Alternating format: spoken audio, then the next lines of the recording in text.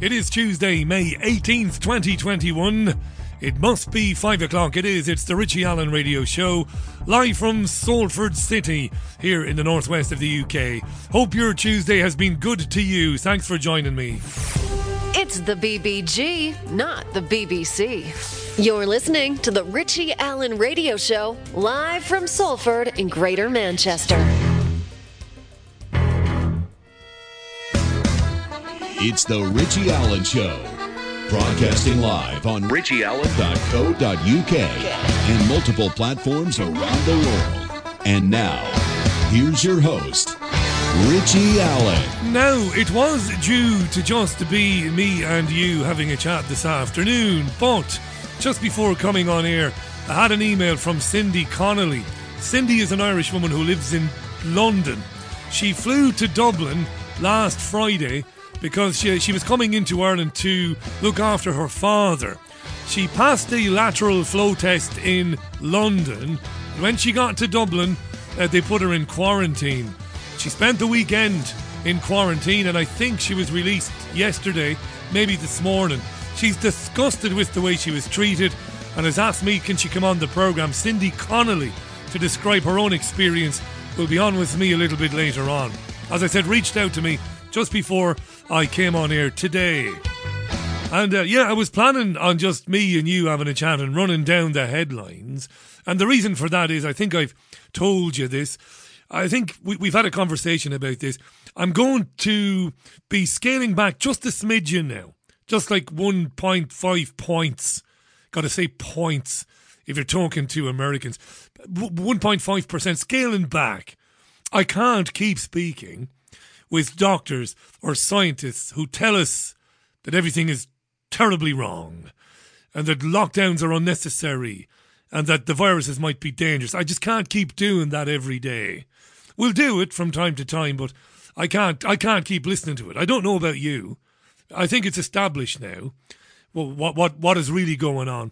So some of the time I'm just going to spend an hour, 90 minutes with you, having a bit of the crack, as it were, and sending up some of this madness in the way that we send it up. So there you are. But as I said, Cindy reached out to the programme, and just before I came on air, and I said, sure, the best laid plans of mice and men. Of course, she can come on the programme. She'll be with us a little bit later on. Hey, there were more than 1 million hospital admissions. More than 1 million hospital admissions for obesity-related treatments, or obesity-related treatment. 1 million admissions in England in the year leading into the so-called pandemic.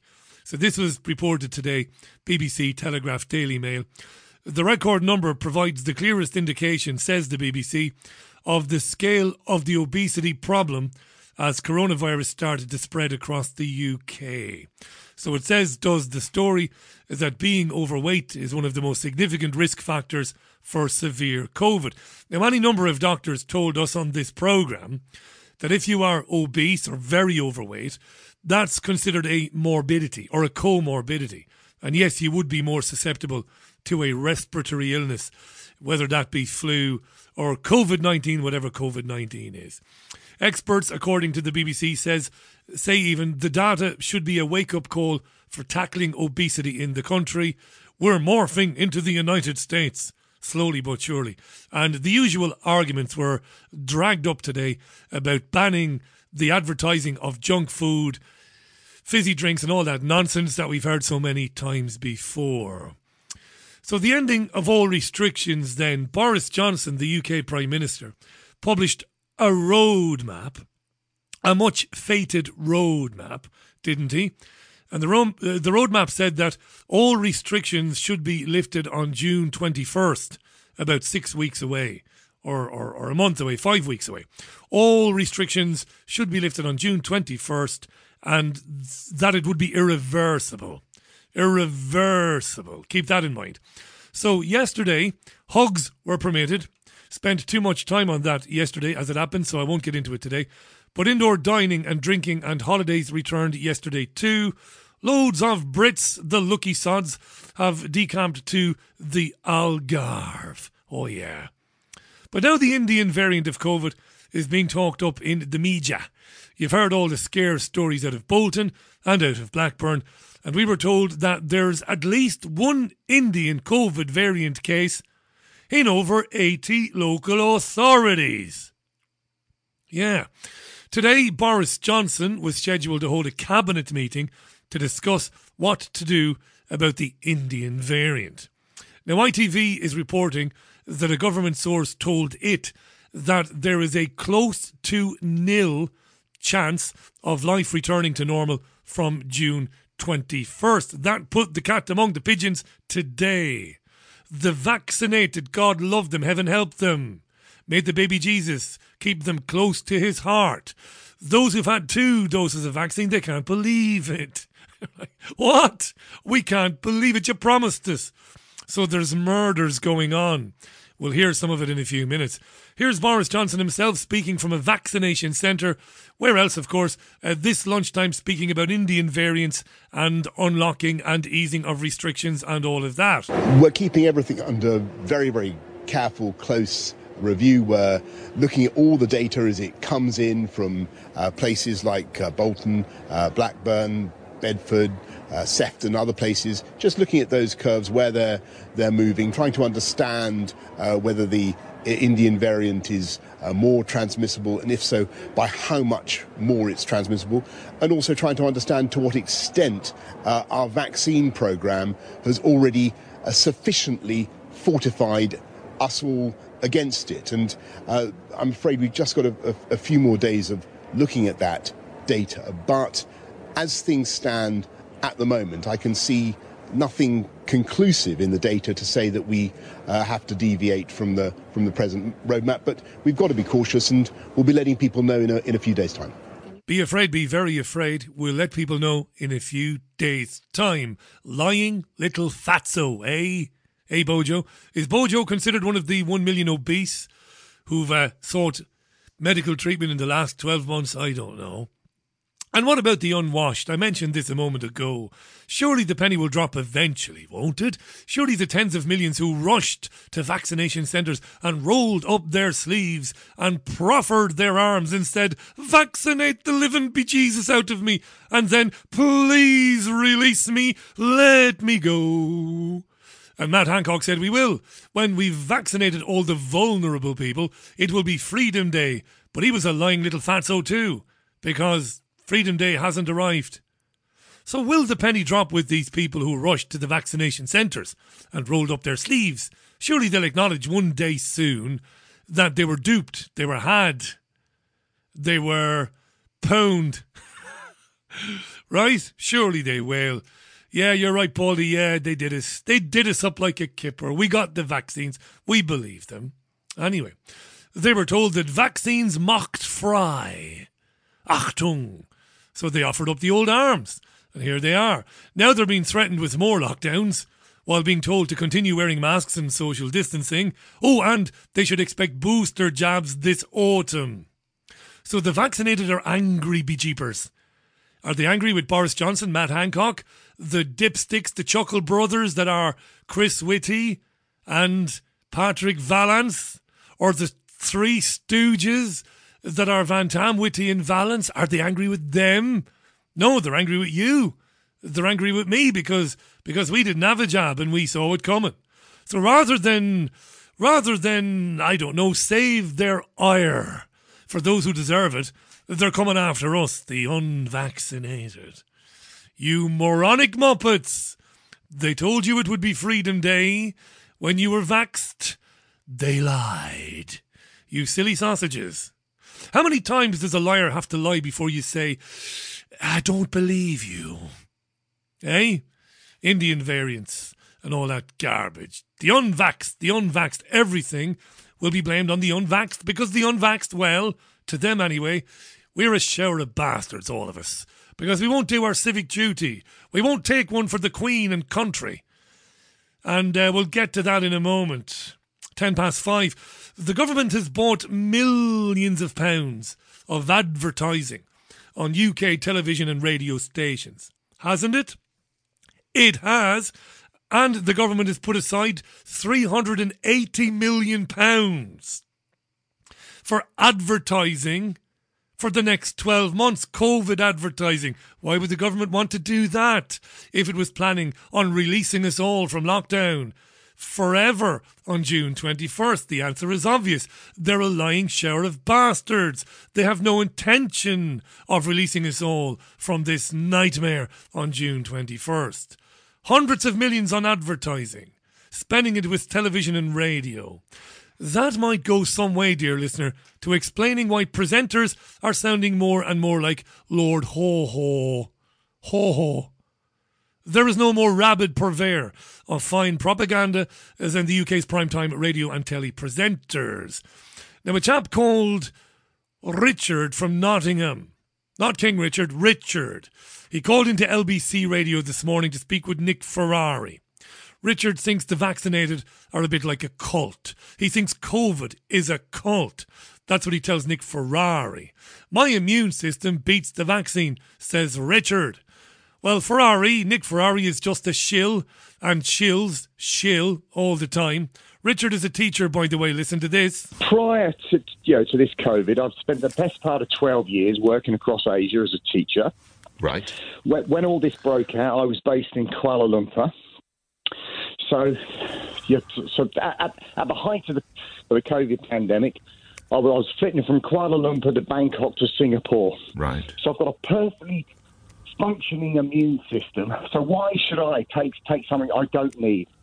Well, presumably when you visit some countries in Asia, you take malaria tablets or whatever else if you're going to those I don't. What has malaria tablets got to do with anything? Richard was very eloquent there. Why would I take something?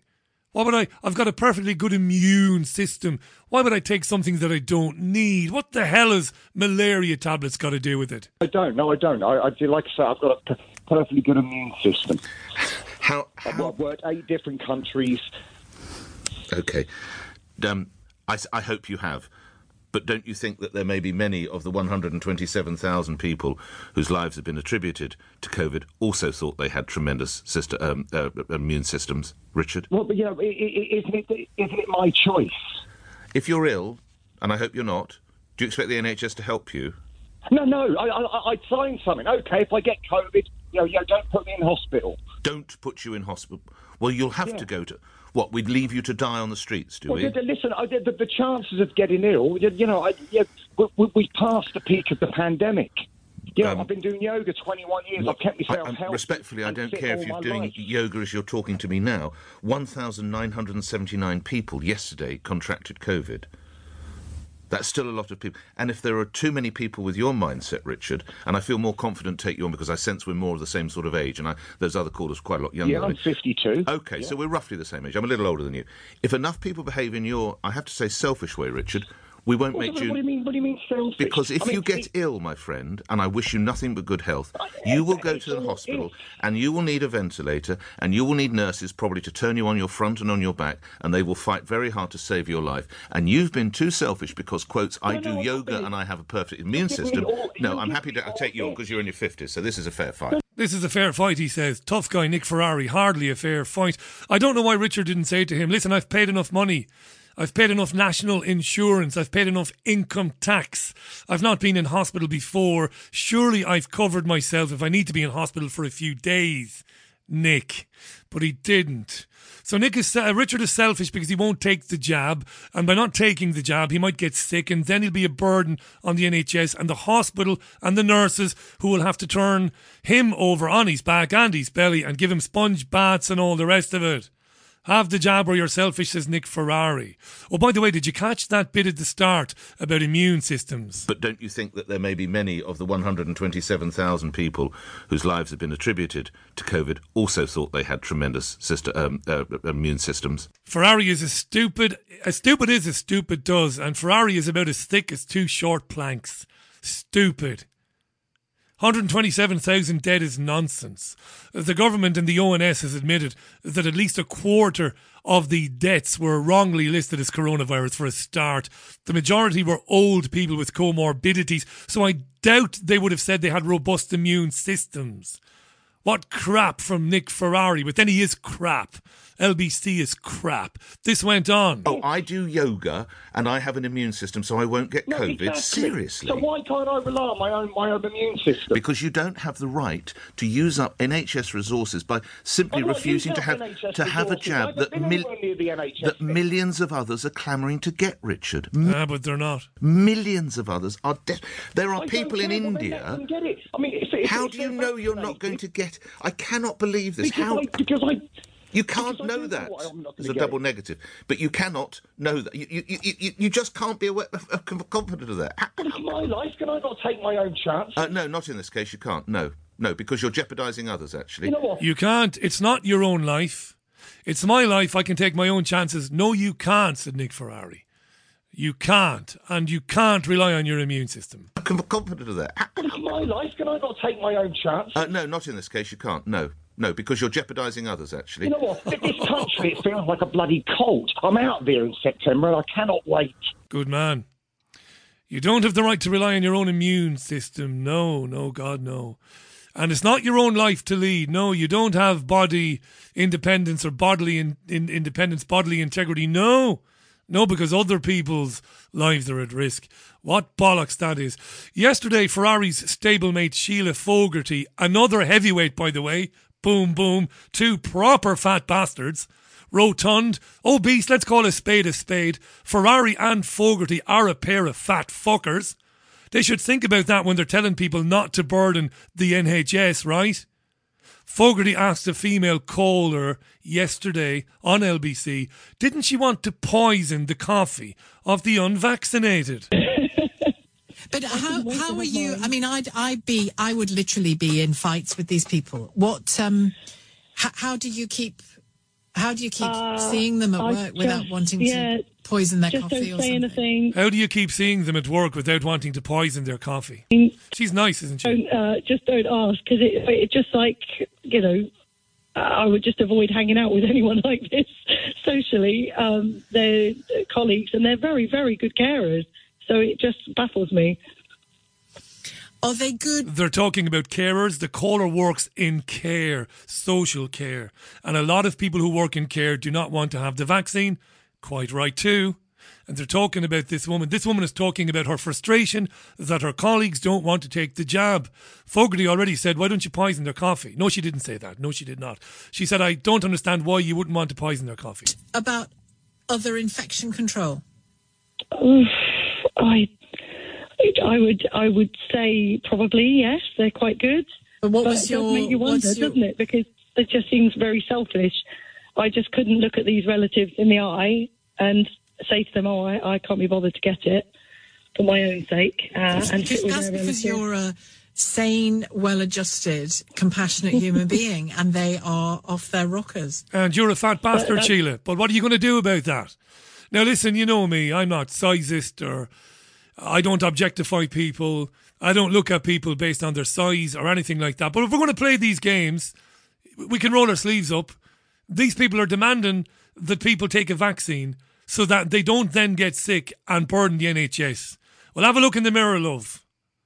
And maybe cut down on the cream teas, maybe. Maybe cut down on the fish finger sandwiches, maybe. Maybe just a little bit, Don't have that breakaway bar with your coffee every morning, These people make me sick. And this is a direct result of the government pumping millions of pounds into commercial and national radio stations and television stations to basically to buy these people, so that these people become Lord Ho-Ho.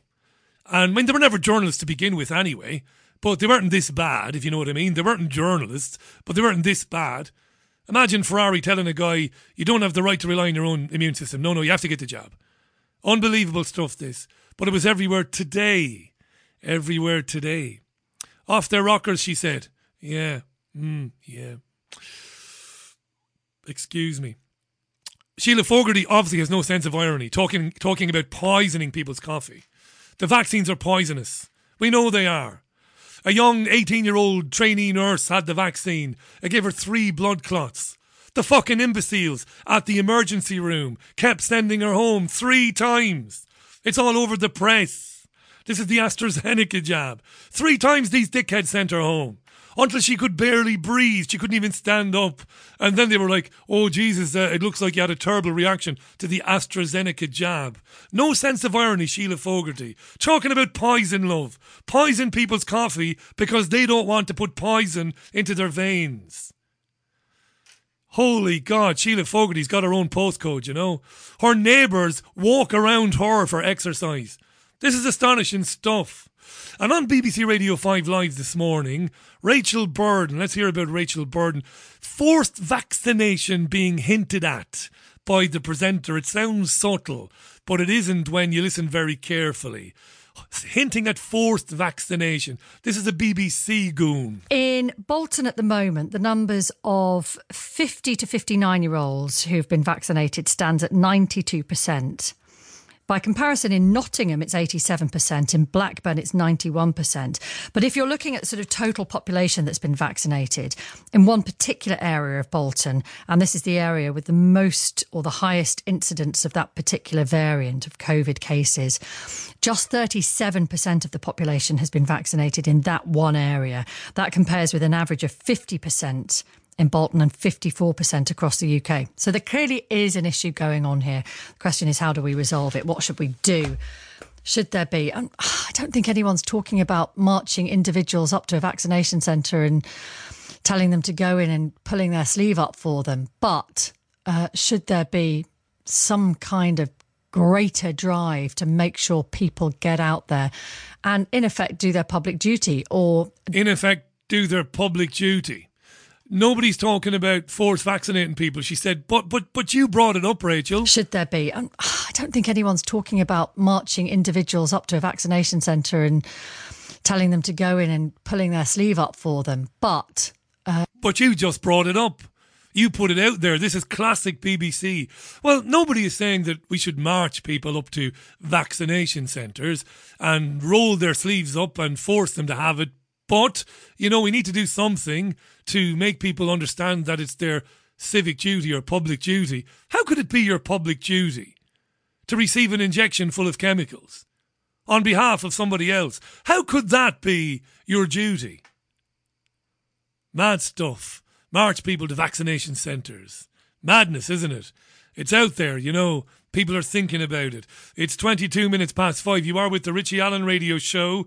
There's nothing like it on planet Earth. Here's Fleetwood Mac. Fleetwood Mac and Go Your Own Way. This is Tuesday's Richie Allen Radio Show, live from Salford City, here in the great northwest of the UK. It's been decent enough today, weather-wise. Can't complain, but I could complain, but who'd listen, you know? I'd complain, but who'd listen? Let me read a few of your tweets out there. Hi to, let me go down there.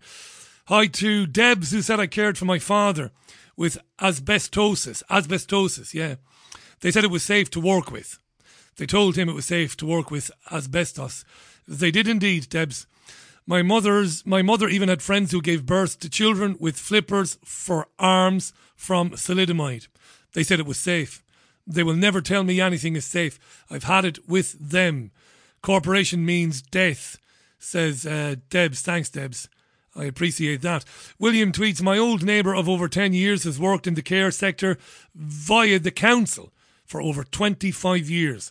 I bumped into her in a shop the other day. We spotted each other immediately because we were both maskless.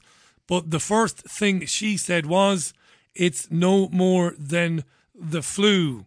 Cheers, William, for that. Hi to Cordelia. Cordelia says, Richie, I never experienced so many intakes of breath in such a short time. Still cannot believe what I am hearing. Spare a thought for me, Cordelia. Heather. It's Heather, actually. Heather, spare a thought for me. I've been in the media since 1998. I never thought I would witness this level of conduct, this type of conduct, from people who declare themselves to be journalists. I never thought I would see it, that I would live to see this. And here we are. Lord ho-ho. That's what these people are. No doubt about it. Steve tweeted out something there a moment ago. Personally, says Steve, I'm keeping away from anyone who has had this experimental vaccine. Vaccine shedding, he asks. I might catch something viral off of them, or just a severe case of gross sheer stupidity. That's Steve there. Keep the tweets coming in. Rob says, Richie, have you seen Holly Willoughby's post on Instagram when she got the jab? Absolutely ripped to shreds she was. I didn't, Rob. I didn't. I'm not on Instagram myself, so I don't see too much on Instagram, but I might go and check it out there. A number of you are saying that nobody's going to march you to any vaccination centres. Good to hear it too. Thank you. John Pierce says, Richie, I'm more likely to go to hospital with nurses trying to save my life after receiving the vaccine. I'd agree with you. I'm touching wood here. I'm touching wood because you never know. But I'm fairly healthy. I run 6 kilometres virtually 7 days a week. I know it's a bit much, but I do it anyway because I love it. And I listen to radio. I've never smoked in my life. I drink more than I should. I will fess up to that.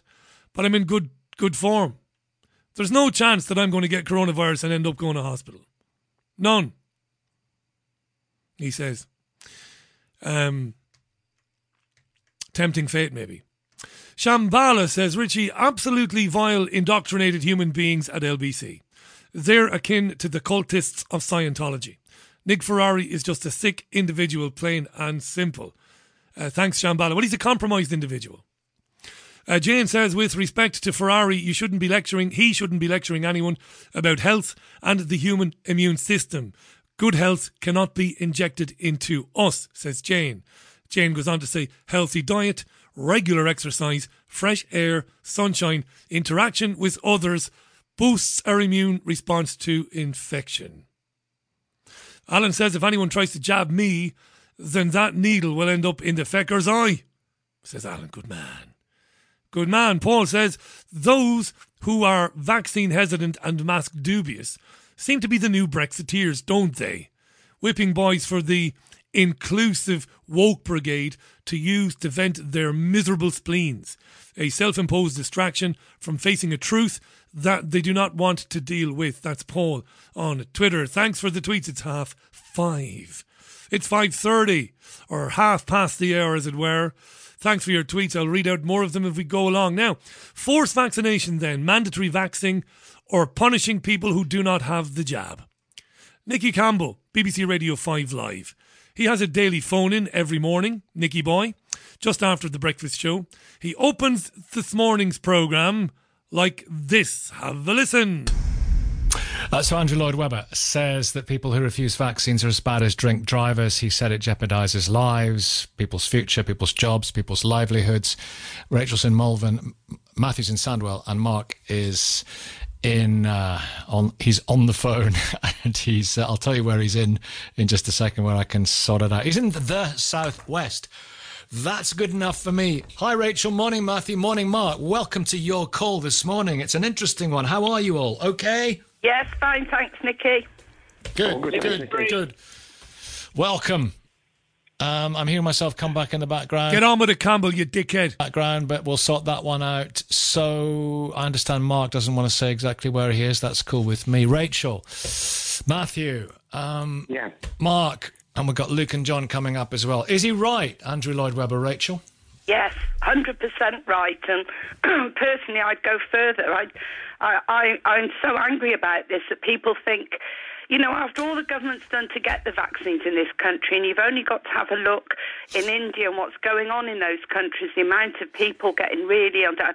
I just find it disgraceful that people think they shouldn't have the vaccine. I accept there are people with health issues that can't, but anybody else who refuses to have it, I honestly feel they should lose their jobs, because they shouldn't be allowed to work with the public in any lose their jobs in any capacity.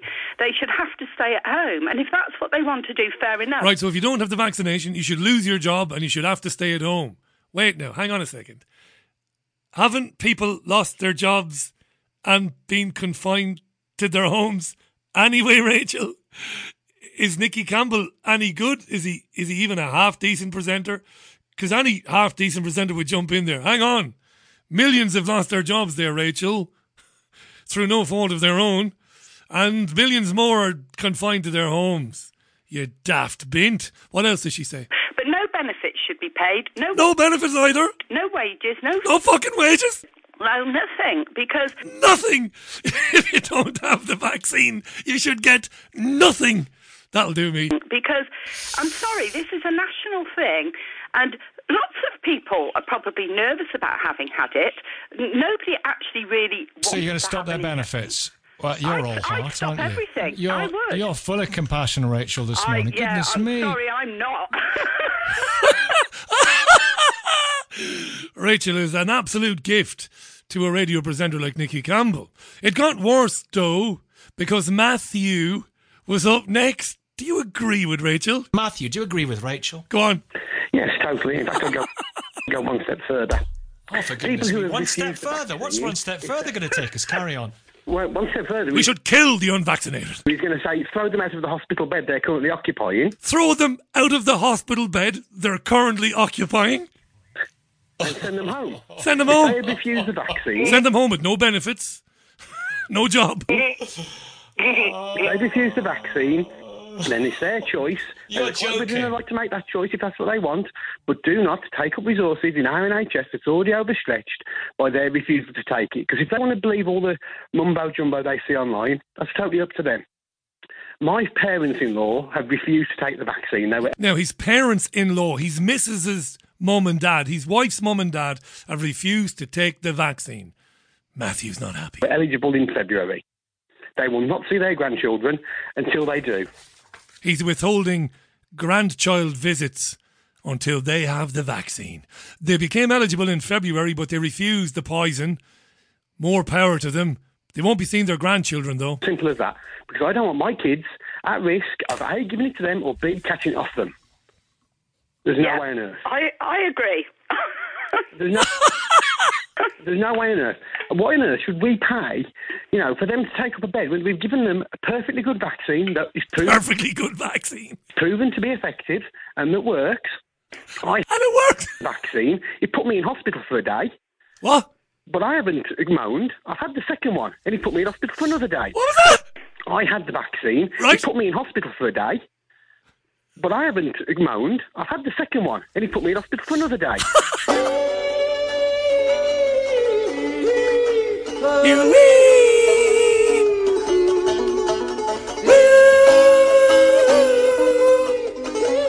Now, if you missed yesterday's monologue, you won't know what the hell has just gone on there. Want to hear something so fucking ridiculous? So utterly fucking absurd. It's happened. It's a new medical condition. It's happened to me. I've developed it. I hear that fucking music in my head.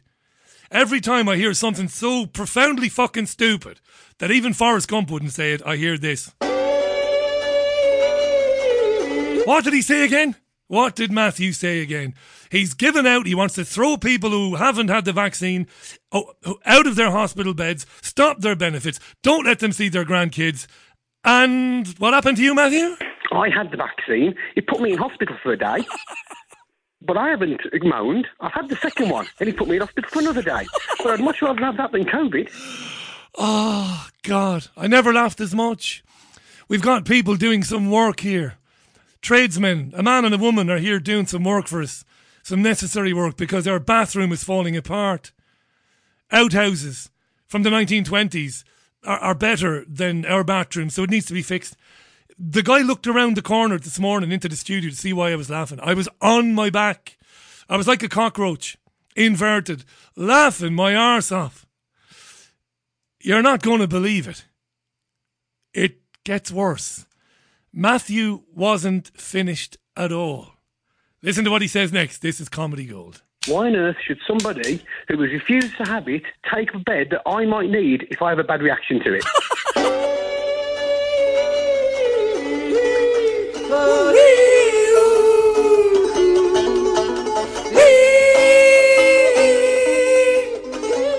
What did he say there? Why should an unvaccinated person get a bed? What was that, Matthew? Why on earth should somebody who has refused to have it take a bed that I might need if I have a bad reaction to it? What kind of fuckery is this? Mein Gott.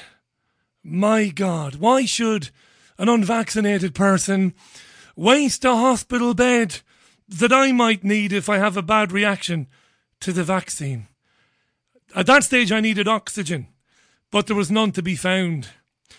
This is important that people hear this, so I asked my mate Juan. I have a mate called Juan. He's real. He's not a figment of my imagination. I said, Juan, do me a favour, mate. Will you translate what that dickhead Matthew said for my Spanish and Latin American listeners? Let's hear it again before we get Juan to translate it, because you might think that you misheard that, or that you didn't quite catch it properly. Why on earth should somebody who has refused to have it take a bed that I might need if I have a bad reaction to it? Right, so I said, Juan, it's important that people understand how crazy things are getting over here in the UK. Translate it. Juan couldn't do it. Couldn't do it. He wasn't able. He tried, but he couldn't do it. Juan, I said, tell them. He said, why should someone refusing the vaccine take up a bed that he might need if he has a bad reaction to the jab? Tell him, Juan. Y el bañador. Voy a la playa, ya subió la marea. ¿Y tú?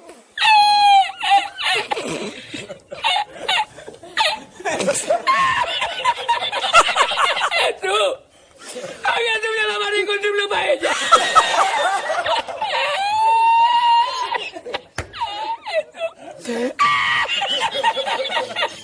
That's called corpsing in the trade. We'll come back to Juan in a minute, see can he do it. Everybody needs to hear this. This is beautiful. How long have I been doing this? 2014, this particular show. I've been a world-class radio presenter since 1999. 1998, world-class, eh? My arse. I'm a pikey of the piracy airwaves, is what I am. So we'll get back to Juan in a minute. He's not able to tell our Latin American listeners what the fuck we just heard. He's right to laugh because it's madness. Why should you, the vaccine refuser, why should you get a hospital bed? We need to preserve the hospital beds for the people that fucking die from the vaccines. Oh, I've heard it all. I've heard it all. Jesus wept. How's Juan getting on? How are you getting on, Juan? Trying to tell people there in Latin America and in Spain? Ya voy solamente para decir.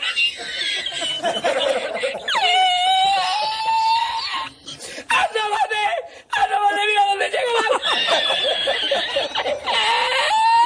¡Llegaba el agua hasta el restaurante! ¡Había subido la marea!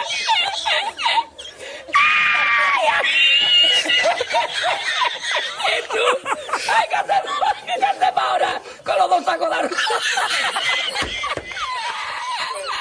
¡Ay, llama para Sevilla! ¡Llama a Sevilla que traigo país!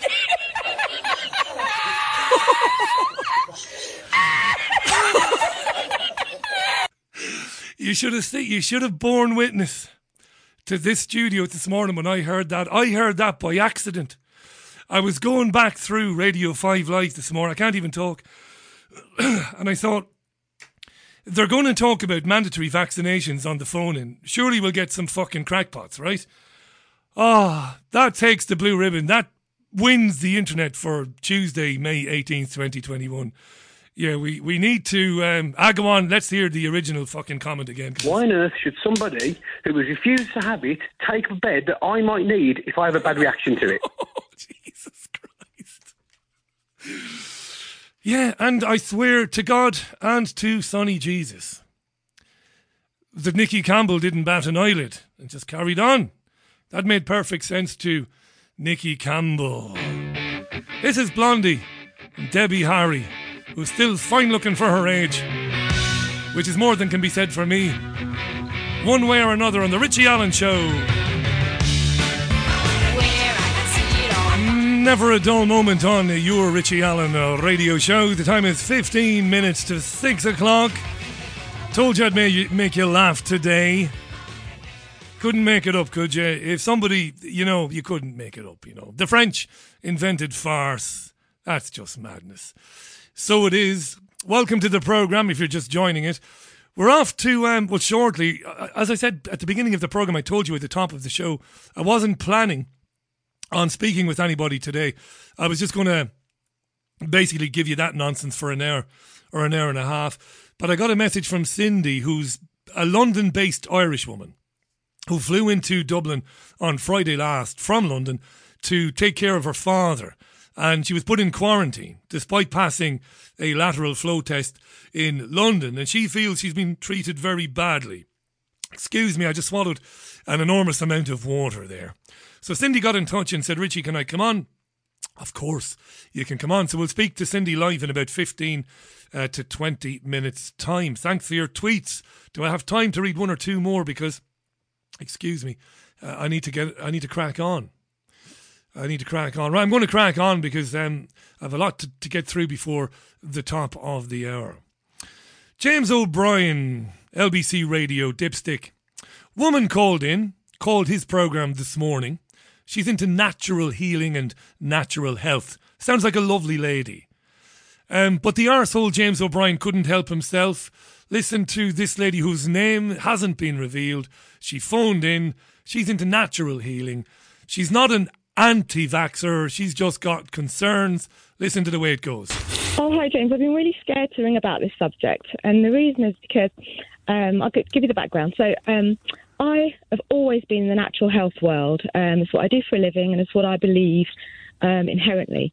So my default is to do everything naturally. I exercise, eat well, take the relevant supplements, all that kind of thing. So when the vaccine came about... As long as you're not seriously ill.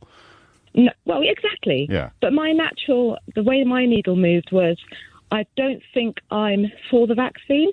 Now, that doesn't make me a conspiracy theorist or weird person or anything like that. No, it doesn't. Does it not? And this is the problem. I'll tell you why it doesn't. Yeah. Because I took my mum for her jab. I took, I'm quite happy for that. I have... I don't discuss this with many people. And I said to you, the fact that even you just said, it does a bit, that's so disrespectful to me. On the other side... Well, it's really not, if it's true. No, it's not. On the other side, well, I it have is. Those who are... Can I speak? Yeah, well, of course you can, but you've just accused me of being disrespectful, so I need to defend myself. He's detestable, isn't he, O'Brien? Myself. You don't believe... You're not for the vaccine. That is a conspiracy theory. But I'm not against the vaccine either, James. That's my whole point. Right. That's my whole point. Yeah, good for her. It goes on. It's this kind of pressure that's really made it difficult for me to make my decision. Now, well, then speak to the scientists and the doctors. Yes, which I have been listening. Within my circles, I would say the majority of people within my circles are very anti-vaccine, okay, because of obviously the information that we have from the natural health point of view. Now, the problem which is cobblers. Because I've not been pro-vaccine necessarily, I've then been... Love the way she just ignores the dickhead and carries on when he's talking about natural health being cobblers. Again, remember what I said at the very beginning of the programme. The organisations these goons work for have been given millions of pounds in advertising revenue by the government. That is why I called O'Brien and Nick Ferrari and Sheila Fogarty basically the modern-day Lord Haw-Haws. They're propagandists. They were never journalists to begin with, like I said, but they were better than that. And it's their job now to destroy any talk, to shout down any talk about natural healing, natural health, and to ridicule people and to embarrass people. But this woman is good. She's not putting up with it. Then been almost labelled as the term that's being used as awake. On the other side, people who know better. I'm not comfortable with that because I'm not in that category either. I'm just in the middle. I'm just a person who says, I actually don't know. I'm not sure. Well, then speak to people who do know. Like who? Well, the problem is... Speak to virologists. Virologists, but there are plenty of virologists, including Sucharit Bhakti, world famous, Dolores Cahill. They're saying don't have it. Can I? Well, okay. So the position I've come but why to, is that even? Why is that even controversial thing to say? If your car breaks down, do you go to a mechanic or do you go to your friends in your circles? The position I came to yesterday. Well, we generally go to our friends, don't we? If there's something wrong with your car, most of us don't have a mechanic. Most of us don't. I'm sure some people do. You ask your mates for advice. It might save you a few bob too, you know. Please, just tell me that, if you would. Look, can I just say, though, the position I came to yesterday is I am going to have the jab. I am going to have the jab, Good. Well done. Okay. And the reason was because I spoke to somebody... Hallelujah, he says. Well, I've listened to lots of people, and this is what I wasn't getting a chance to do because everyone's so angry about this. But no one's angry. They are. Well, maybe your mates are, but I think the question you need to ask them is if their car breaks down, will they talk to each other or will they drive to a mechanic's? If they need to have root canal... Well, if the car breaks down, they can't fucking drive to a mechanic, can they, dickhead? ...now surgery, will they get their mates round to do it in the kitchen or will they go to the dentist? Very often you get second opinions. You go to a specialist. Off another mechanic. You go to a specialist or a mechanic. You go to another one. They give you two different quotes, two different ideas, two different diagnoses.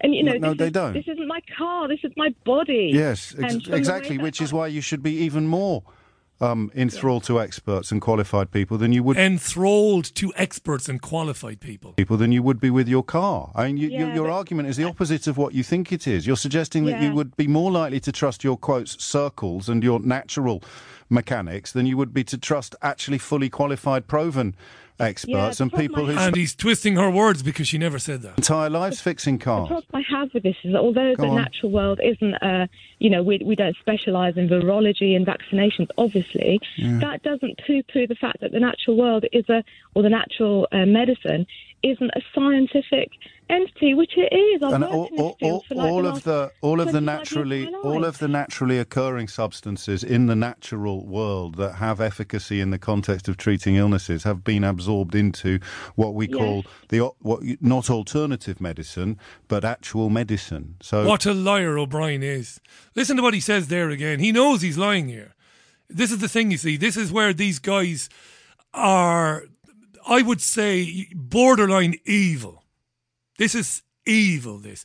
O'Brien knows that what he says here is totally untrue. Virology and vaccinations, obviously. Listen. That doesn't poo-poo the fact that the natural world the natural medicine isn't a scientific entity, which it is. And all of the naturally occurring substances in all of the naturally occurring substances now in the natural world that have efficacy in the context of treating illnesses have been absorbed into what we call not alternative medicine, but actual. He's so stupid he can't summon the term complementary medicine. He's a fucking idiot, O'Brien, and he's also lying. But actual medicine. So again, lying through his teeth, the European Union and the MHRA in this country and the FDA in the United States has spent most of the last 25 years banning perfectly natural substances, plants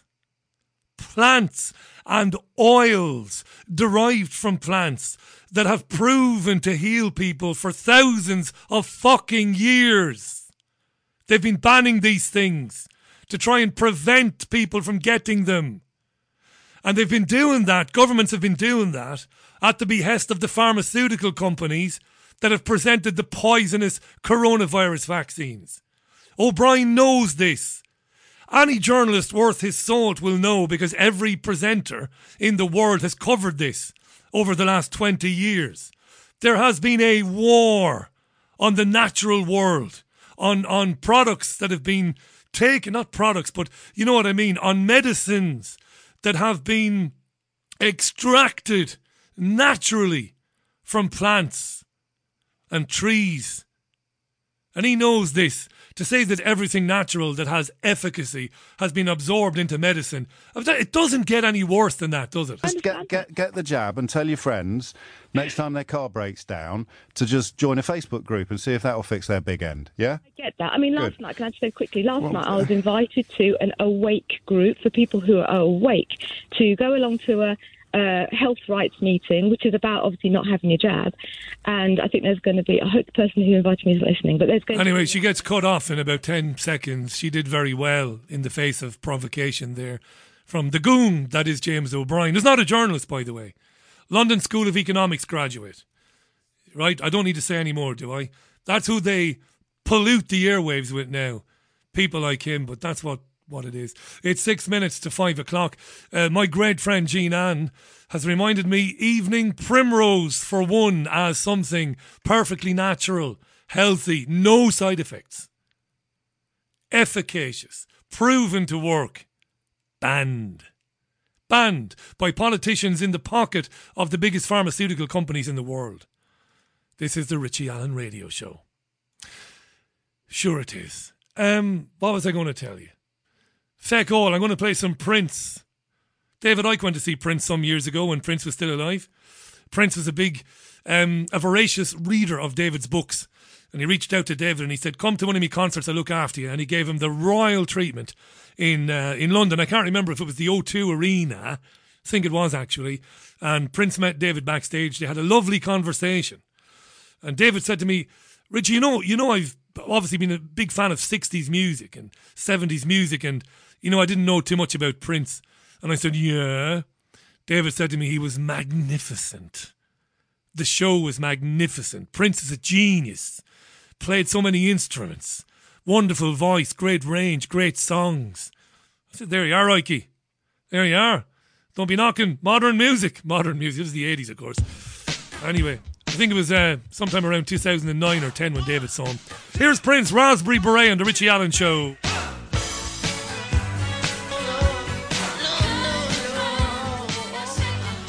Yeah, the one and only Prince there, and Raspberry Beret. Time is coming up for a minute to 6 o'clock. Good to be with you this Tuesday. Mad old dates. Mad around here at the moment. I mentioned earlier on, renovations going on. It's never good, that, is it? Renovations. It's not that. It's not that. It's the people being around. That's not the thing. It's just the inconvenience. You know, you become creatures. We become creatures of habit, don't we? The older we get, the less inclined we are to be, to go easy with any disruption. The older we get, the more annoying it becomes. But anyway, there you are. It has to be done, I suppose. Has to be done. The Richie Allen Show is, of course, archived on Podomatic.com. If you missed any episode, go to richieallen.podomatic.com. Your podcast provider, whoever that is, will provide the Richie Allen radio show. It's podcasted every afternoon after the programme. iTunes, Spotify, the usual. Podbean, whichever one, as I said, you use. No more uploads to YouTube. I've got to mention that again because I had emails re-same. Oh, come on, Richie. No, I will not be uploading the programme to YouTube again. For obvious, what's the point? The episode will be deleted and the channel will be deleted, so there's no point. Had a lovely email from Judy O'Hanrahan in Dublin, in Malahide. Which member of you two is from Malahide? Malahide. Jesus, Richie, say it properly. It's Adam Clayton, isn't it? I should know this. It's Adam. Judy says, Richie, I'm in Dublin. You're keeping me sane. Come over to Malahide for a drink. Free hugs here, says Judy. If you don't come, we'll have to go over there and hug you. I've a free gaff, she says. Loads of space for you and your wife. Not married yet, Judy. Not married yet. We're saving up. We're saving up. 46 now and I'm saving up for my wedding. Lovely email, Judy. Thanks. She says, lots of love from the unvaccinated. The only over 40-year-old in Malahide without fear, says Judy. I hope you're wrong, Judy. I hope there are more than you. I hope there's more over 40-year-olds without fear in Malahide. It's definitely Adam Clayton. I'm sure it is. Anyway, I'll just prattle on by myself, so I will. I'll prattle on. Thanks for your tweets, by the way. Lots of them.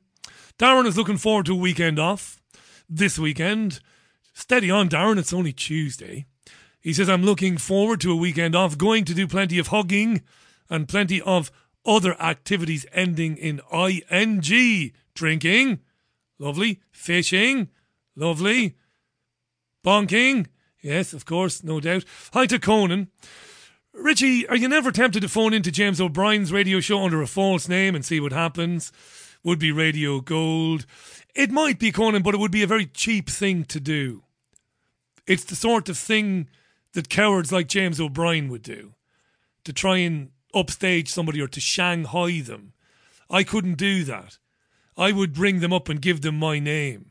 I couldn't do that because, it's a bit cheap and a bit... It's the sort of bullying thing that he would do. You know? He's a coward, James O'Brien. Him and all his ilk. James O'Brien knows damn well what's going on. So does Nick Ferrari. So does Sheila Fogarty. So does Ian Collins. They know exactly what is going on. I would imagine many of these people lie awake of an evening shivering with fear, comforting themselves with the idea, fooling themselves, lying to themselves by saying things like, you're doing it for your family. You're doing it for your family so that you can afford the £700,000 house just outside London, so that you can afford the private school for your children. You're doing it for them. These are the lies these people tell themselves. because they're cowards. They know what's going on, these people. Andrew Marr, BBC, Sophie Ridge, Sky News, on Sunday mornings. They know. They know. They've been around the block. But they choose to lie to themselves and say, listen, there's nothing you can do about it. So take the money and you're doing it for your kids so that they'll have a nice future. But that's a whopper of a lie to tell yourself. Because you're hammering nails into the coffins of your children's futures. You are, the presenters. Because you know what's coming down the line. And what your children are going to have to deal with. That's what I would say. But then again, as I've said before, you can fill books, libraries with the things that I don't know. I kid you not. Right. Shall we get Cindy on the programme? Let's do it. Let's do it. Oh, Jesus, hang on a second now. Hang on. Right. Make sure I've got the right phone number on phone and give Cindy a ring. Okay, this is an amazing story, really. Irish people would have been following this, I'm sure. No doubt they would have been following this over the last few days, over the weekend. I'll read you just a little bit of the email that Cindy sent to me before saying hello to her. I think she's standing by. But just before we say hello to Cindy, she sent me an email this afternoon. Lovely email, and I'm glad she did. She said, Richie, I'm an Irish lady who flew from London to Dublin on Friday last and was put into quarantine because I had the incorrect COVID test. I was lied to by the police in Ireland and was held against my will at a hotel in Dublin. I asked an Irish Army officer if I could have legal advice and he refused me. I want to highlight this story because I feel it went against my human rights. I was threatened with arrest so many times. And I know many of you are following this. Cindy did post a very emotional video on Twitter a couple of days back where she was obviously, understandably upset as she was in quarantine. Let's welcome to the programme Cindy Connolly. Cindy, it's lovely to meet you despite the circumstances. How are you? Hi, Richie. I'm all right, I guess. You're hanging in there. And I understand at the moment you were released from quarantine eventually, were you, Cindy? I was, yeah.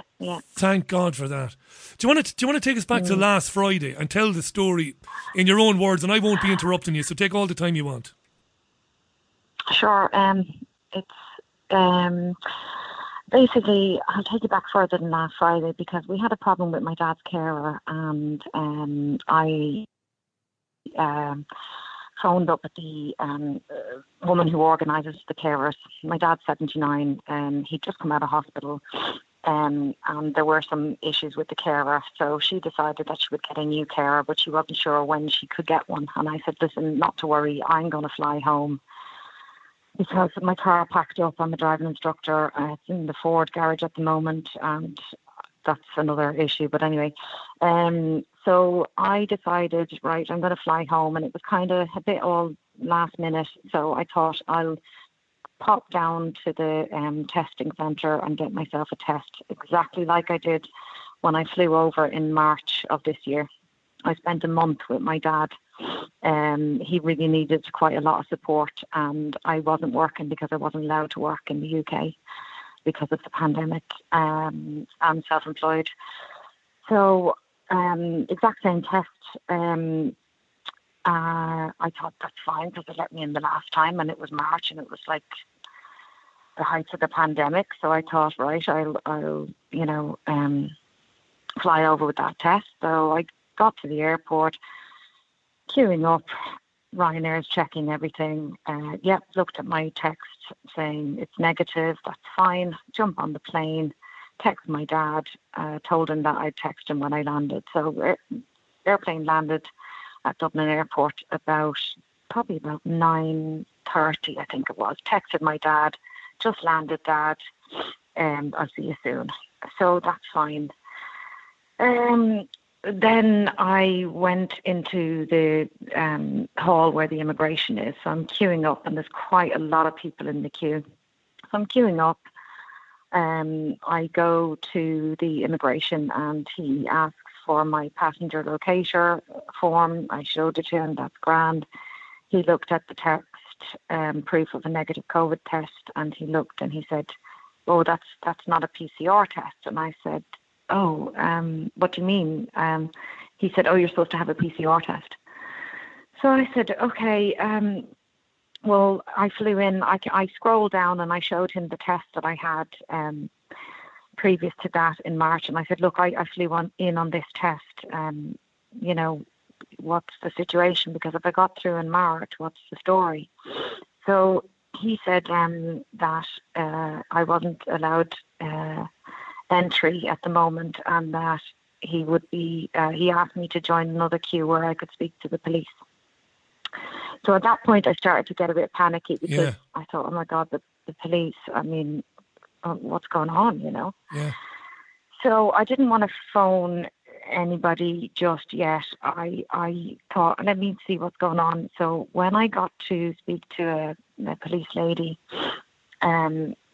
she cautioned me, and she said that I was breaking some kind of law.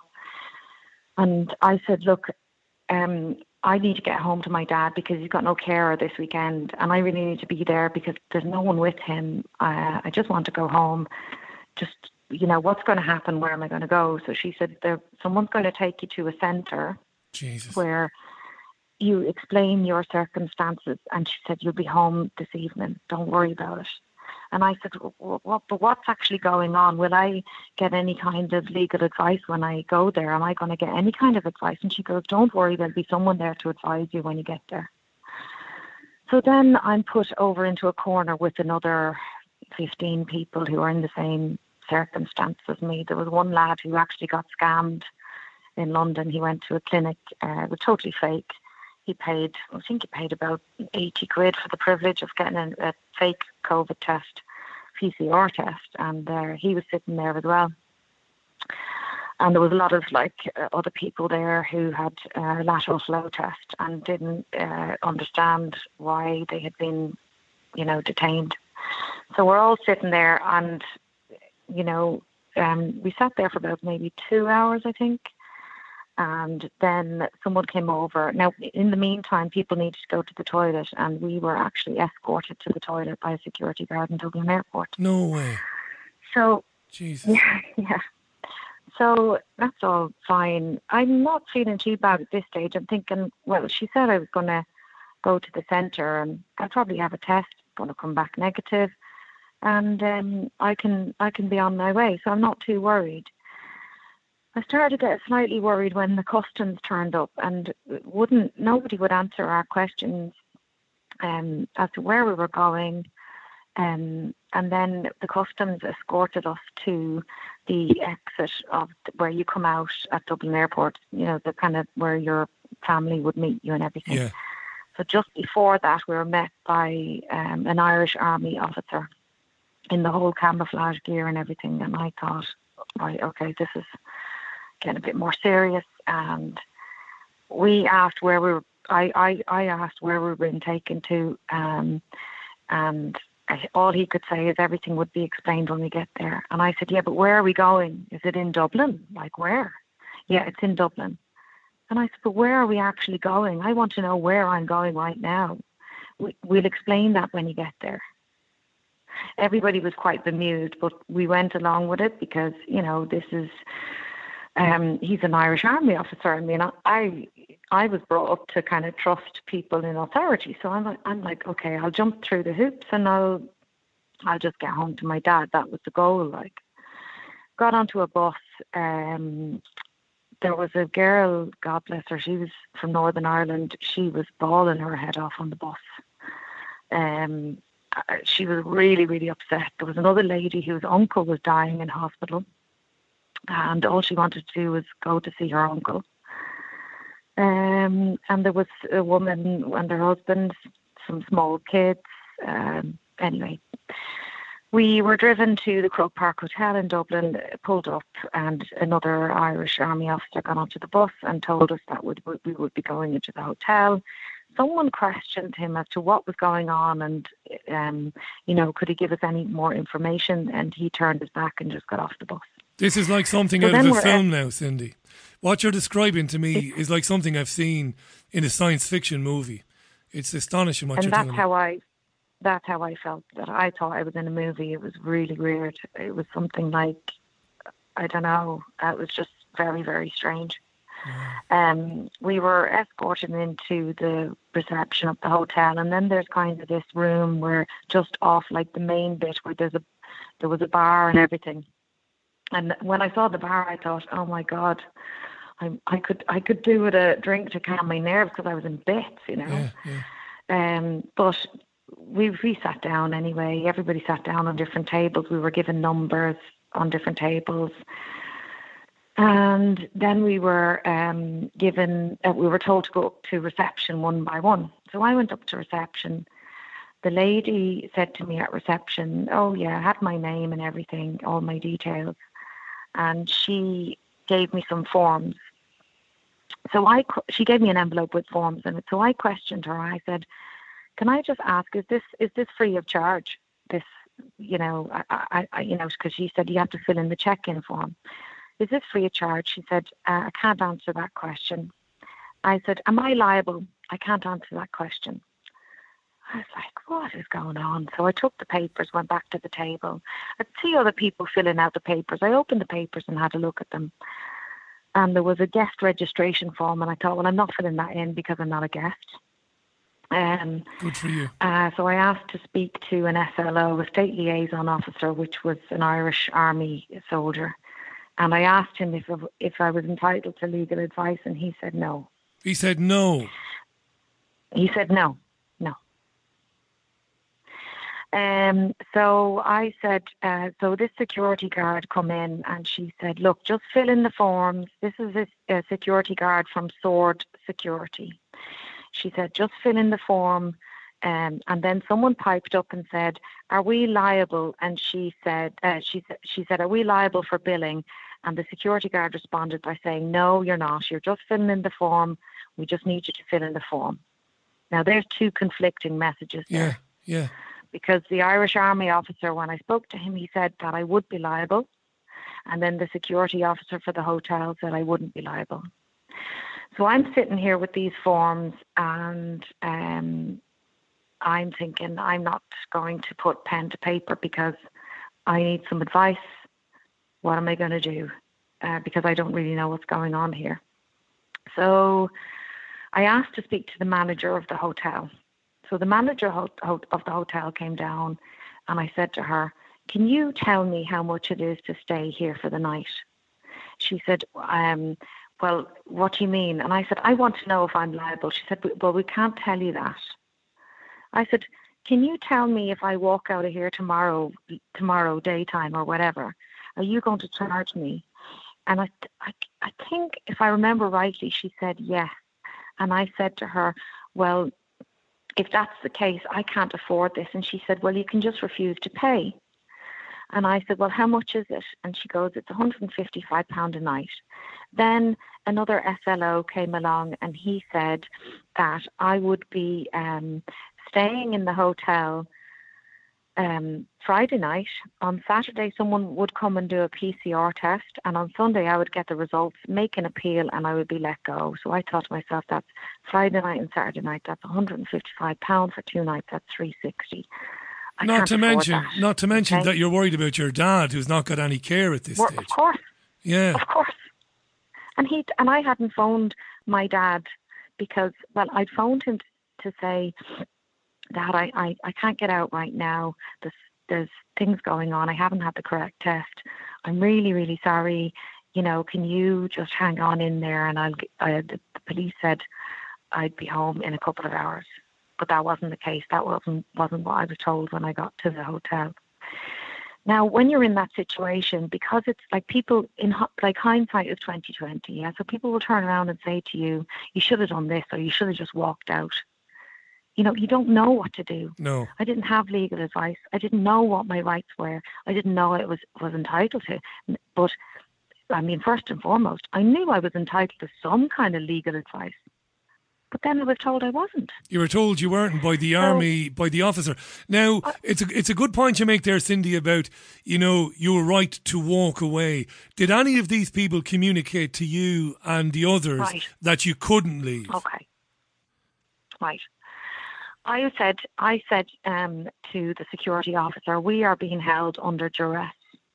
Right? We're being held under duress. I do not give my consent to be held here. I said, what happens if I walk out right now? She said, we'll call the guards. Right. We'll call the guards and we'll have you arrested.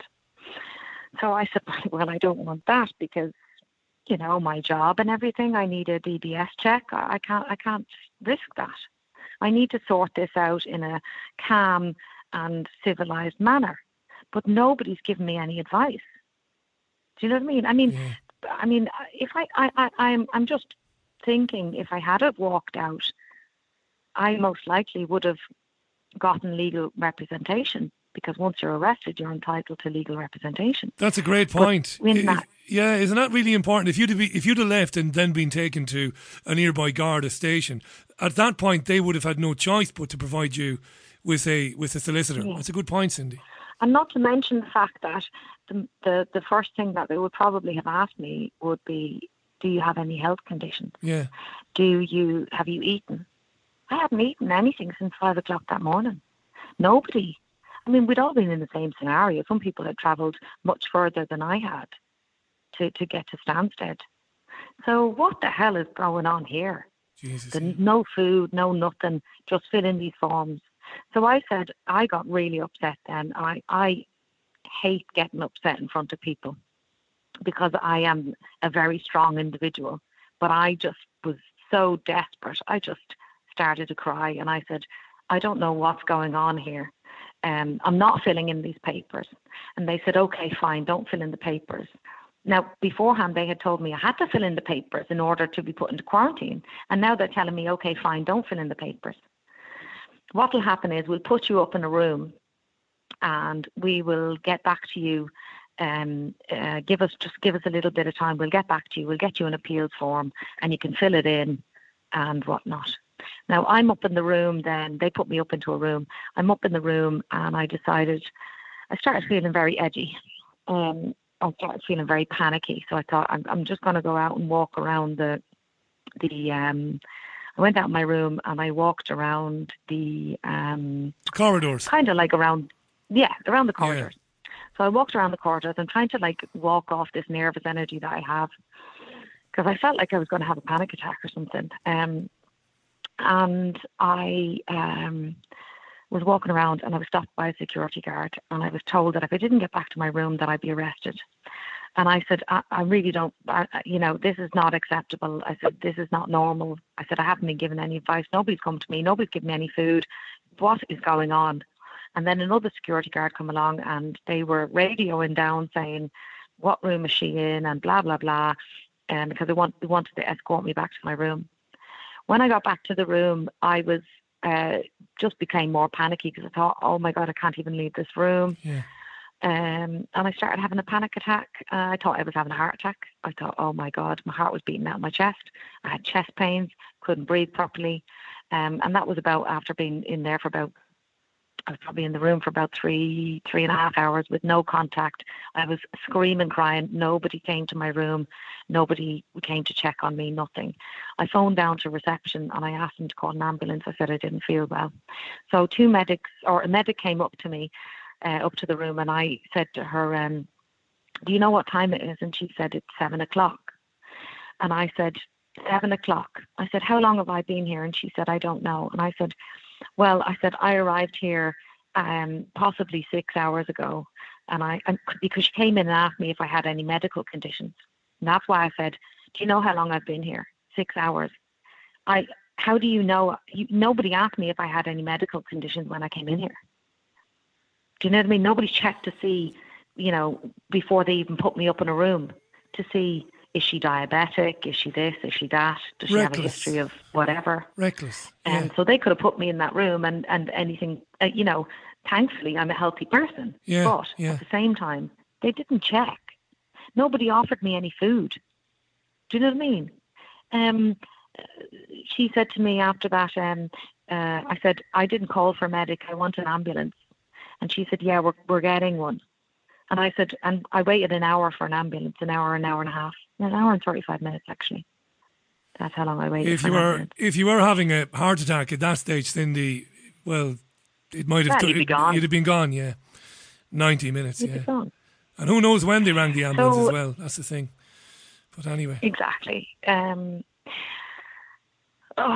So, I mean, it was crazy. I was brought to the Mater Hospital when I was being taken out of the hotel by the paramedics. Lovely guys, fantastic.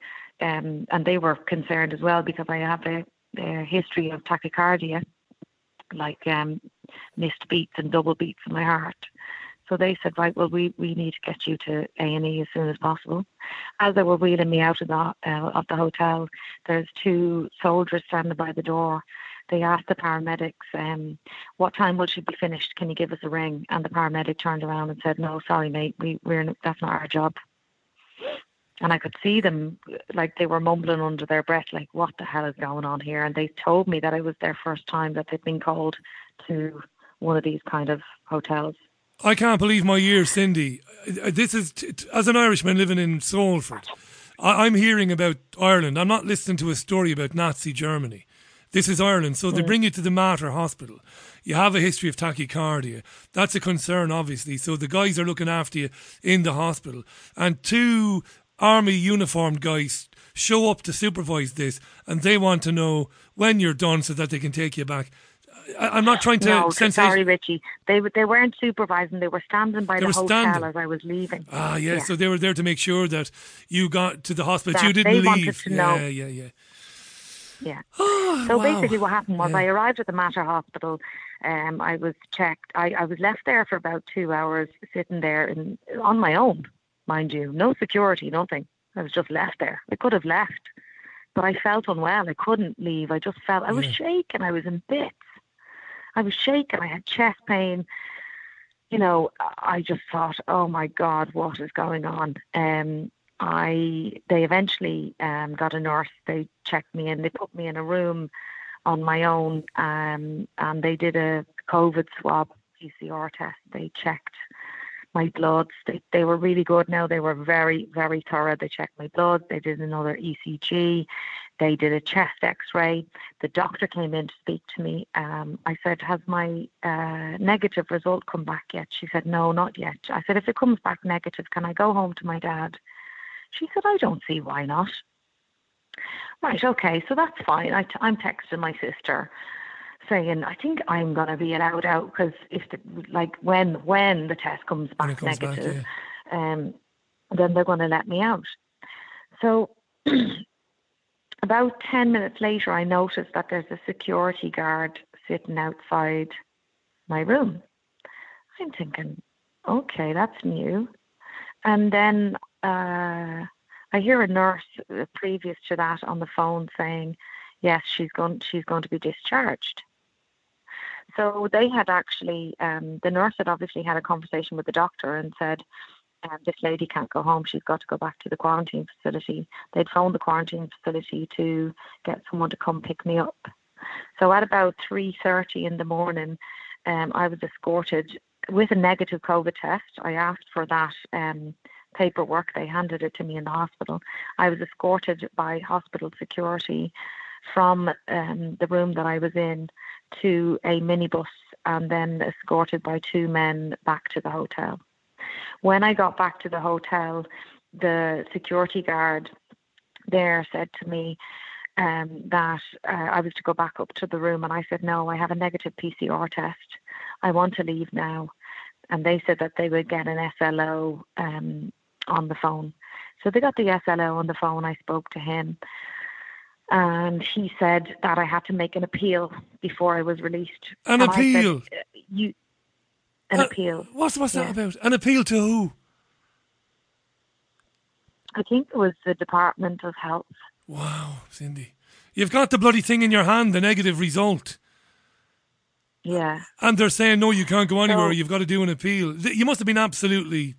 How you didn't go crazy at this stage, I don't know. I don't know. I mean, I don't know, but I just kind of thought I need to think about this logically. So if I lose, I can't lose it. I can't afford to lose it. I need to think about this logically. So let's just keep calm and try to sort it out. Yeah. So basically after that, when he said you need an appeal, I hung up the phone and I phoned the guards. I phoned 999 and I got names and I got badge numbers and I got everything. So the person who answered the phone, the guard who answered the phone, said to me, I said, I'm currently being detained at such and such a hotel, the Croke Park Hotel. I said, I have a negative PCR test. I want to go home, explain my circumstances. He said, I can't help you there. He said, I'm sorry. I said, what's your name? The minute I took his name, he said, actually, let me just check. He gave me a 1850 number, like some kind of COVID health regulation helpline. I got off the phone to him. I phoned the helpline. Of course, the helpline is closed because it's now 4:00 in the morning. After that, I phoned the guards back and I got a horrendous response saying, don't you dare call back here. We've heard from you already. This is ridiculous. You calling us. We will not be going down there. The guy wouldn't give me his name, but he did provide me with his badge number. I then decided that I was going to call a solicitor. iPhones, solicitors, phones were ringing off. And the security guard there at the time from Sword Security, she was actually the only person who showed me any kind of empathy whatsoever. She said to me, listen, she said, just try to calm down. She said, you're not going to be able to do anything in the next couple of hours. Just go back up to the room and go to sleep. And I said, do you understand what you're saying to me? Yeah. Would you be able to sleep in my position? So she escorted me back up to the room, and I just felt totally disheartened, and I just couldn't believe what was going on. And I started to go online and I started to do videos. And to be honest, I have videos of everything. I have videos of when I was on the coach. I have videos of the confrontation and the conversations that I had with the Irish Army. I have videos that I have from the security. I can prove everything that I've just told you. So, anybody that, don't get me wrong, with all the social media and everything, the majority of the comments and all, it's all support, everybody's disgusted. The majority of people. How could you not be? This reminds me of dystopian science fiction movies that I might have seen in the 1980s. Futuristic worlds where people, my mate Jean Ann is listening to this in Cleggan, in Connemara, and she says it's Kafkaesque. It is Kafkaesque.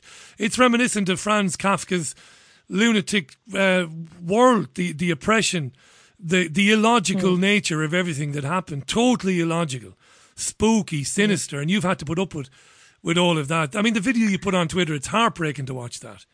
I mean, you're at your wit's end there. You're at your lowest, aren't you? I've got a whole lot more videos. Yeah. And it's not just me that's in them. But, I mean, after that, there was a knock on the door, I think about 8:00 in the morning. Someone handed me a form to do an online appeal. I did the online appeal. Then I got a phone call at about 9:30. And it was someone called Robert.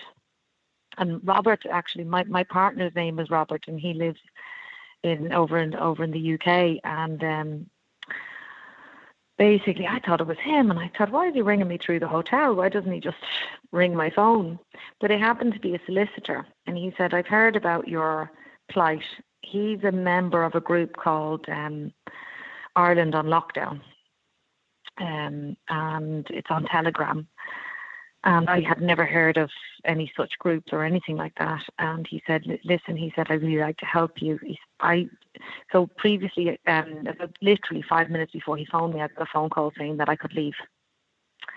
And this was this guy from Sword Security, who had previously called me a smart ass and said he didn't like my attitude and Lovely. all this. But so this guy called Robert phoned me. He said, I'm on this group, Ireland on Lockdown. He said, I really want to help you get released. I said, Robert, I actually burst into tears the minute he said, I'd really like to help you get out of there. I burst into tears because it was kind of like right, finally someone wants to help me, like finally I'm speaking to a solicitor. Yeah. But I should have been speaking to a solicitor. Like, why didn't somebody just tell me, here's like a solicitor that you can phone for free legal aid? Do you know what I mean? Why couldn't the police tell me that? Why couldn't the Irish Army tell me that? Why couldn't the staff at the Croke Park Hotel tell me that? Surely I was entitled to some kind of legal representation. How can they hold people and not give them any kind of... Tell them nothing. Yeah, they told you nothing. Anything.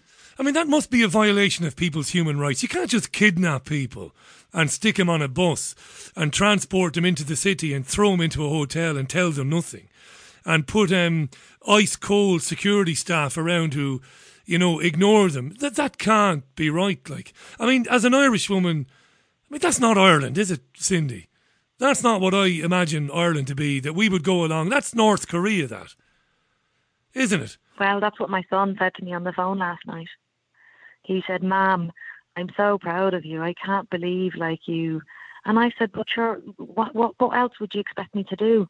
I'm not going to sit there and fill in forms and sign stuff that I do not consent to. Yeah. I would not. And that's exactly what he said. He said, Mom, it's like North Korea.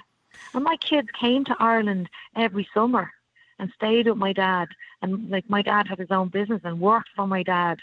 And they loved Ireland. And to be honest, that dream, that whole romantic idea of Ireland is gone for me. It's gone. Yeah, we like a bit of... sorry for the Irish people. I'm so glad, and I'm so glad I live in the UK. I know. Don't get me wrong, It's not perfect. It's not perfect, but bloody hell, there is accountability. Do you know what I mean? There's accountability to an extent that when you ask for some kind of representative, you'll get it. They don't go along with these cloak and dagger scenarios. Listen, I'm not going to contradict you because I don't know that you're right or wrong, but I would suspect, Cindy, this is just my opinion. It's just opinion. It's only my opinion. That the governments of Europe, they seem to be kind of in lockstep when it comes to this. I think if a UK citizen was to come back into the country from somewhere else, from Spain or somewhere like that, or another part of the world, I wouldn't be surprised if they were subjected to what you were subjected to. I wouldn't be. I mean, look, don't forget this. Go on, go ahead. No, I was just going to say, you see, I've had experiences not like this, but I've had experiences of incompetence within the Irish system before. Yeah, I've had experiences of, I've been over here before with my young children, and my son needed to see a dentist. And I phoned the dentist, and I made a complaint about something, and I asked the guy at the dental office for his name, and he wouldn't give me his name. Now, if we were in the UK, that just wouldn't happen. You're obliged to give that person your name. Yeah. So there's things that go on in Ireland, and have gone on for years, that are just totally... they're very blasé about the way that they go about things. There doesn't seem to be any kind of regulation, and if there is, they're not adhering to it. I'll give you this, Cindy. I'll give you this. Sorry to interrupt you. I'll give you this. When it comes to the Garda oath, the oath that a Garda Síochána, whether when they are about to go on duty for the first time, they don't act on their oath. I've seen 1,000 videos of people calmly and reasonably asking, Gardaí, are they on their oath? Are you behaving as you should do? What's your name? And I've seen Gardaí online on YouTube videos and elsewhere behaving reprehensibly. So I'll give you that, no doubt about that. Mm-hmm. But I've seen cops over here act just as bad, I know you're not running down Ireland. And listen, I left Ireland 16, 17, 18 years ago, and I've not been back.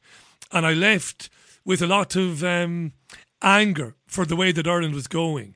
So I'm not the biggest fan of Ireland, even though I love Ireland and I love Irish people. You see, what the great epitome is, right? Go on. The epitome of Ireland is community, family, togetherness, supporting each other. Even like the GAA, everything. That's how I was brought up. Yeah, me and too. That's why. And my family, do you know what I mean? My parents, they were, oh my God, upstanding members of the community. My dad worked so hard. My mother, God rest her, she died years ago, but she was an absolute saint. Do you know what I mean? Yeah. They would be, she would be turning in her grave if she knew what was going on in Ireland today. They wouldn't believe it, would they? Our departed grandparents and parents, they wouldn't believe what's happening today in our country. And can I ask you this, Cindy? I must, I've been riveted by what you're saying so much that I've not done my blooming job. I should have reminded our listeners. We're listening to Cindy Connolly. Cindy lives in London, but is Irish, obviously. And she's been describing what happened to her last weekend when she came back into the country to take care of her dad, whose care had moved on, leaving him, vulnerable. He needs to be cared for. She had a lateral flow test in London. She passed that. When she arrived in Dublin, well, she's described it. I'm not going to go over and over it again. What happened to her being taken away to basically a detention centre, not being given any access to information as to why she was there, not given access to legal advice. Dreadful stuff, this is dreadful stuff. And I know what Cindy is saying is the truth. I've been reading about this in the Irish press today and yesterday. It's dreadful that this is going on in our country, and it's important that more and more people hear about it. And Cindy, what would you, you're, by the sounds of you're not prepared to let this go. Obviously you're delighted, you're going to be able to be with your dad, thank God for that, but you're not letting it go, I don't believe. I feel like, to be honest, if there was anyone out there that could support me in a legal way, because I couldn't afford to take on, I'm a single parent. I brought up 3 kids of my own, so I can't afford to take on whoever I need to take on. I wouldn't even have a clue how to start the procedure. So if there is anyone out there listening that wants to help, to go down the road of, I want these wrongs to be put right. I'm not saying, look, people might say, oh, well, you came in on the wrong test, blah, blah, blah. Right, whatever. Fair enough, if that's what's in the legislation. But you cannot take people somewhere and not tell them where they're going and not tell them how long they're going to be there for and not tell them that they're either liable or they're not liable for a stay in a hotel and not give them access to legal advice. You can't do that. It's wrong. And it shouldn't happen. It shouldn't happen to anyone. Never mind happen to me. It shouldn't happen to anyone in any circumstance. It's not right. And that to me sends, I actually have been a nervous wreck for the past couple of days. And I don't think it's going to take a lot of time to get over this, because I am constantly worried that the police are going to turn up at the door for whatever reason, or there might be some kind of backlash. Do you know what I mean? Because I don't trust the authorities now. How can you trust the authorities when you phone 999 looking for help and they tell you to get lost? So how the hell could you trust them after that? How could you? So what you're saying is you fear retaliation because when you made the video, it embarrassed them. There's no doubt that your video and videos on Twitter, there's no doubt that those videos were, I think, instrumental in them. Even though you had the past PCR test, you had the pass in your hand, I think the videos embarrassed them. And you're wondering now, I suppose, understandably, will they try and retaliate against you in some way? You're concerned about that. Yeah. But people say they would have no legal standing or whatever. It doesn't matter. They didn't have a legal standing to take me to a hotel and not give me access to legal advice. But yet they still did it. This is the country that people live in now. How can this happen? A lot of people on Twitter, while we've been speaking, have made references to Nazi Germany. And I know that people are doing it on Twitter, and I know they're making a good point, and they're not being in any way disrespectful. The point they're trying to make is a very good one. People were loaded on trains, and they were told, "Oh, we won't tell you where you're going. Don't worry about it. It's good for you. It'll be okay." That's where it begins. This is where it begins when people can do that. And I tell you, that is exactly what happened. That is exactly what happened. We were put on a bus. We weren't told where we were going. We were given a piece of paper saying that we were maybe liable for a 14-day stay in a hotel. Yeah? Jesus Christ, yeah. Sorry for swearing, but yeah. Unbelievable. The stress of that, you know, and you said that it's going to take you a while to get over it. It's a very traumatic thing. If it happened to me, it would take me some time to get over it as well. I don't blame you. Yeah. I'm just going to, can I give your Twitter handle out? Folks, you can follow Cindy on Twitter. It's an easy one to remember. She's at Cindy Soul Music. At Cindy Soul Music. Cindy is a soul singer. You'll find her there, Cindy Soul Music. So if anybody in Dublin or in Ireland knows or has any interest in this and might want to help Cindy explore her legal options, make contact with her through Twitter. It's at Cindy Soul Music, because you were gravely wronged. This is not inconvenience. This is wronging people. This is violating people's basic rights.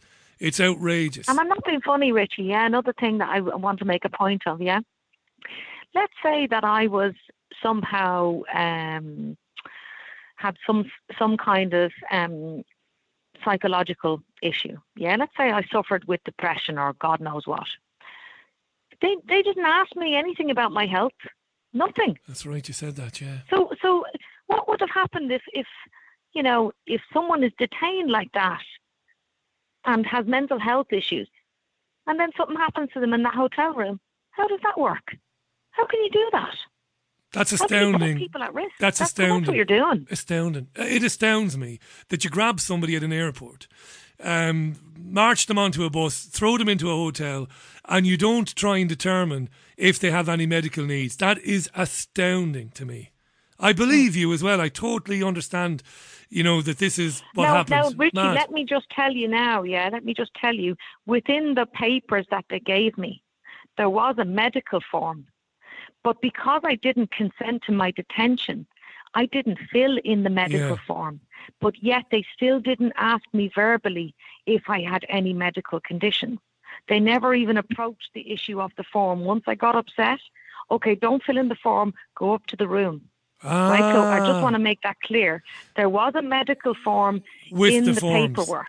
Do you know what happened then? Yeah. So as far as they're concerned, once they've given you the forms, as far as they're concerned, they fulfilled their obligations. And if you don't fill it in, well, tough cookies, basically. That's probably the attitude. But it's still not good enough. Maybe. But it's not good enough. It's not good enough.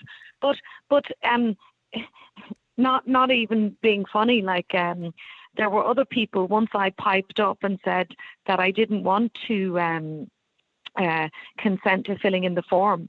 There were other people in the same room that then decided they didn't want to fill in the form. And what happened to those people? They were rounded up and put into a different room. Yeah. Jesus, I can't believe it. I do believe it, but I can't believe it. I know it happened, but I can't believe it. I thought we were better than that, Our people, I thought we were the better. Irish people, in essence, are better than that. It's just, unfortunately, the government aren't. Yeah. How's your dad? You know what? He's not too bad. He has been totally stressed out by the whole situation. Yeah. Totally stressed out by the whole situation.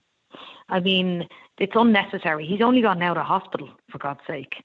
Why would you want to cause any more problems for a 79-year-old? Yeah. Do you know what I mean? So, I'm just glad to be home. And, I could have turned around and said, put me on a flight back to London. In fact, in the airport, that's what we had asked, if we could go on a flight back to London. And could because you? I was... No. They wouldn't let us. Oh, Jesus. They wouldn't let us. It's opened your eyes, Cindy, right? To what's happening and to what people are capable of doing. Yeah, it really has. I didn't consider anything like this before.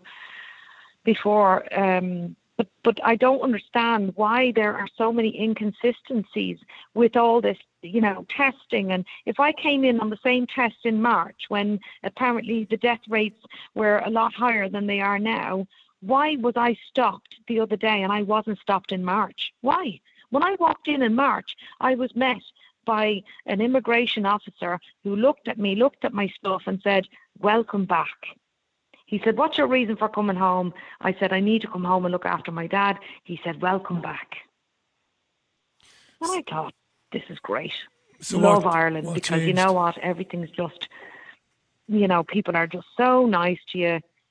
Do you know what I mean? And that doesn't mean that people still aren't nice. Don't get me wrong. Like neighbours, like our neighbours have helped us out so much. While my dad's been in hospital, coming and feeding the dogs, our neighbour down the road has come every night to look after the dogs and feed them. Like, fantastic. And the community and, people messaging me saying, are you all right? This is disgusting what's happened and, blah, blah, blah. It's just like, it's so sad to see such lovely people being governed by such evil, evil individuals.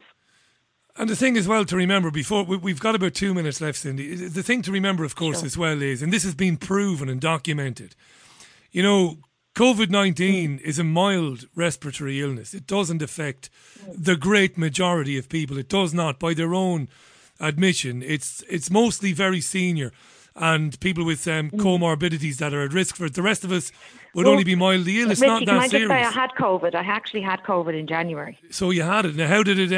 What was it like for you? How ill were you? I was ill. Don't get me wrong. I was. Yeah. I was quite ill, but not. It was like the worst flu I ever had. Yeah. Right. My bones were sore. I was coughing. I had a temperature. I stayed at home. I stayed indoors. I was in bed for a couple of days, and that was that. That was that. I've had it. So, don't get me wrong. I'm not one of these people going, it doesn't exist. It does exist. I had it. Yeah, I tested positive for it. I did my self-isolation, all the rest of it, and that's it. But they're making it out to be the plague, and it isn't, and that's where it's very sinister as to why they're doing that. And I think, Cindy, not that it's really, anything that you should be concerned about. My opinion means nothing to you, nor should it.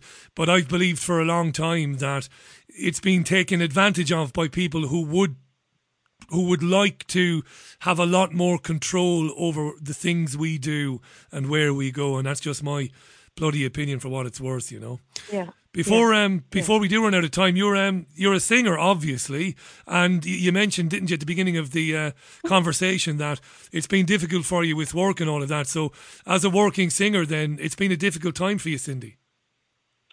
So actually, Richie, I'm a driving instructor. I'm a self-employed driving instructor. And so singing is just a thing I do on the side. Bit of moonlighting. I like that. Yeah.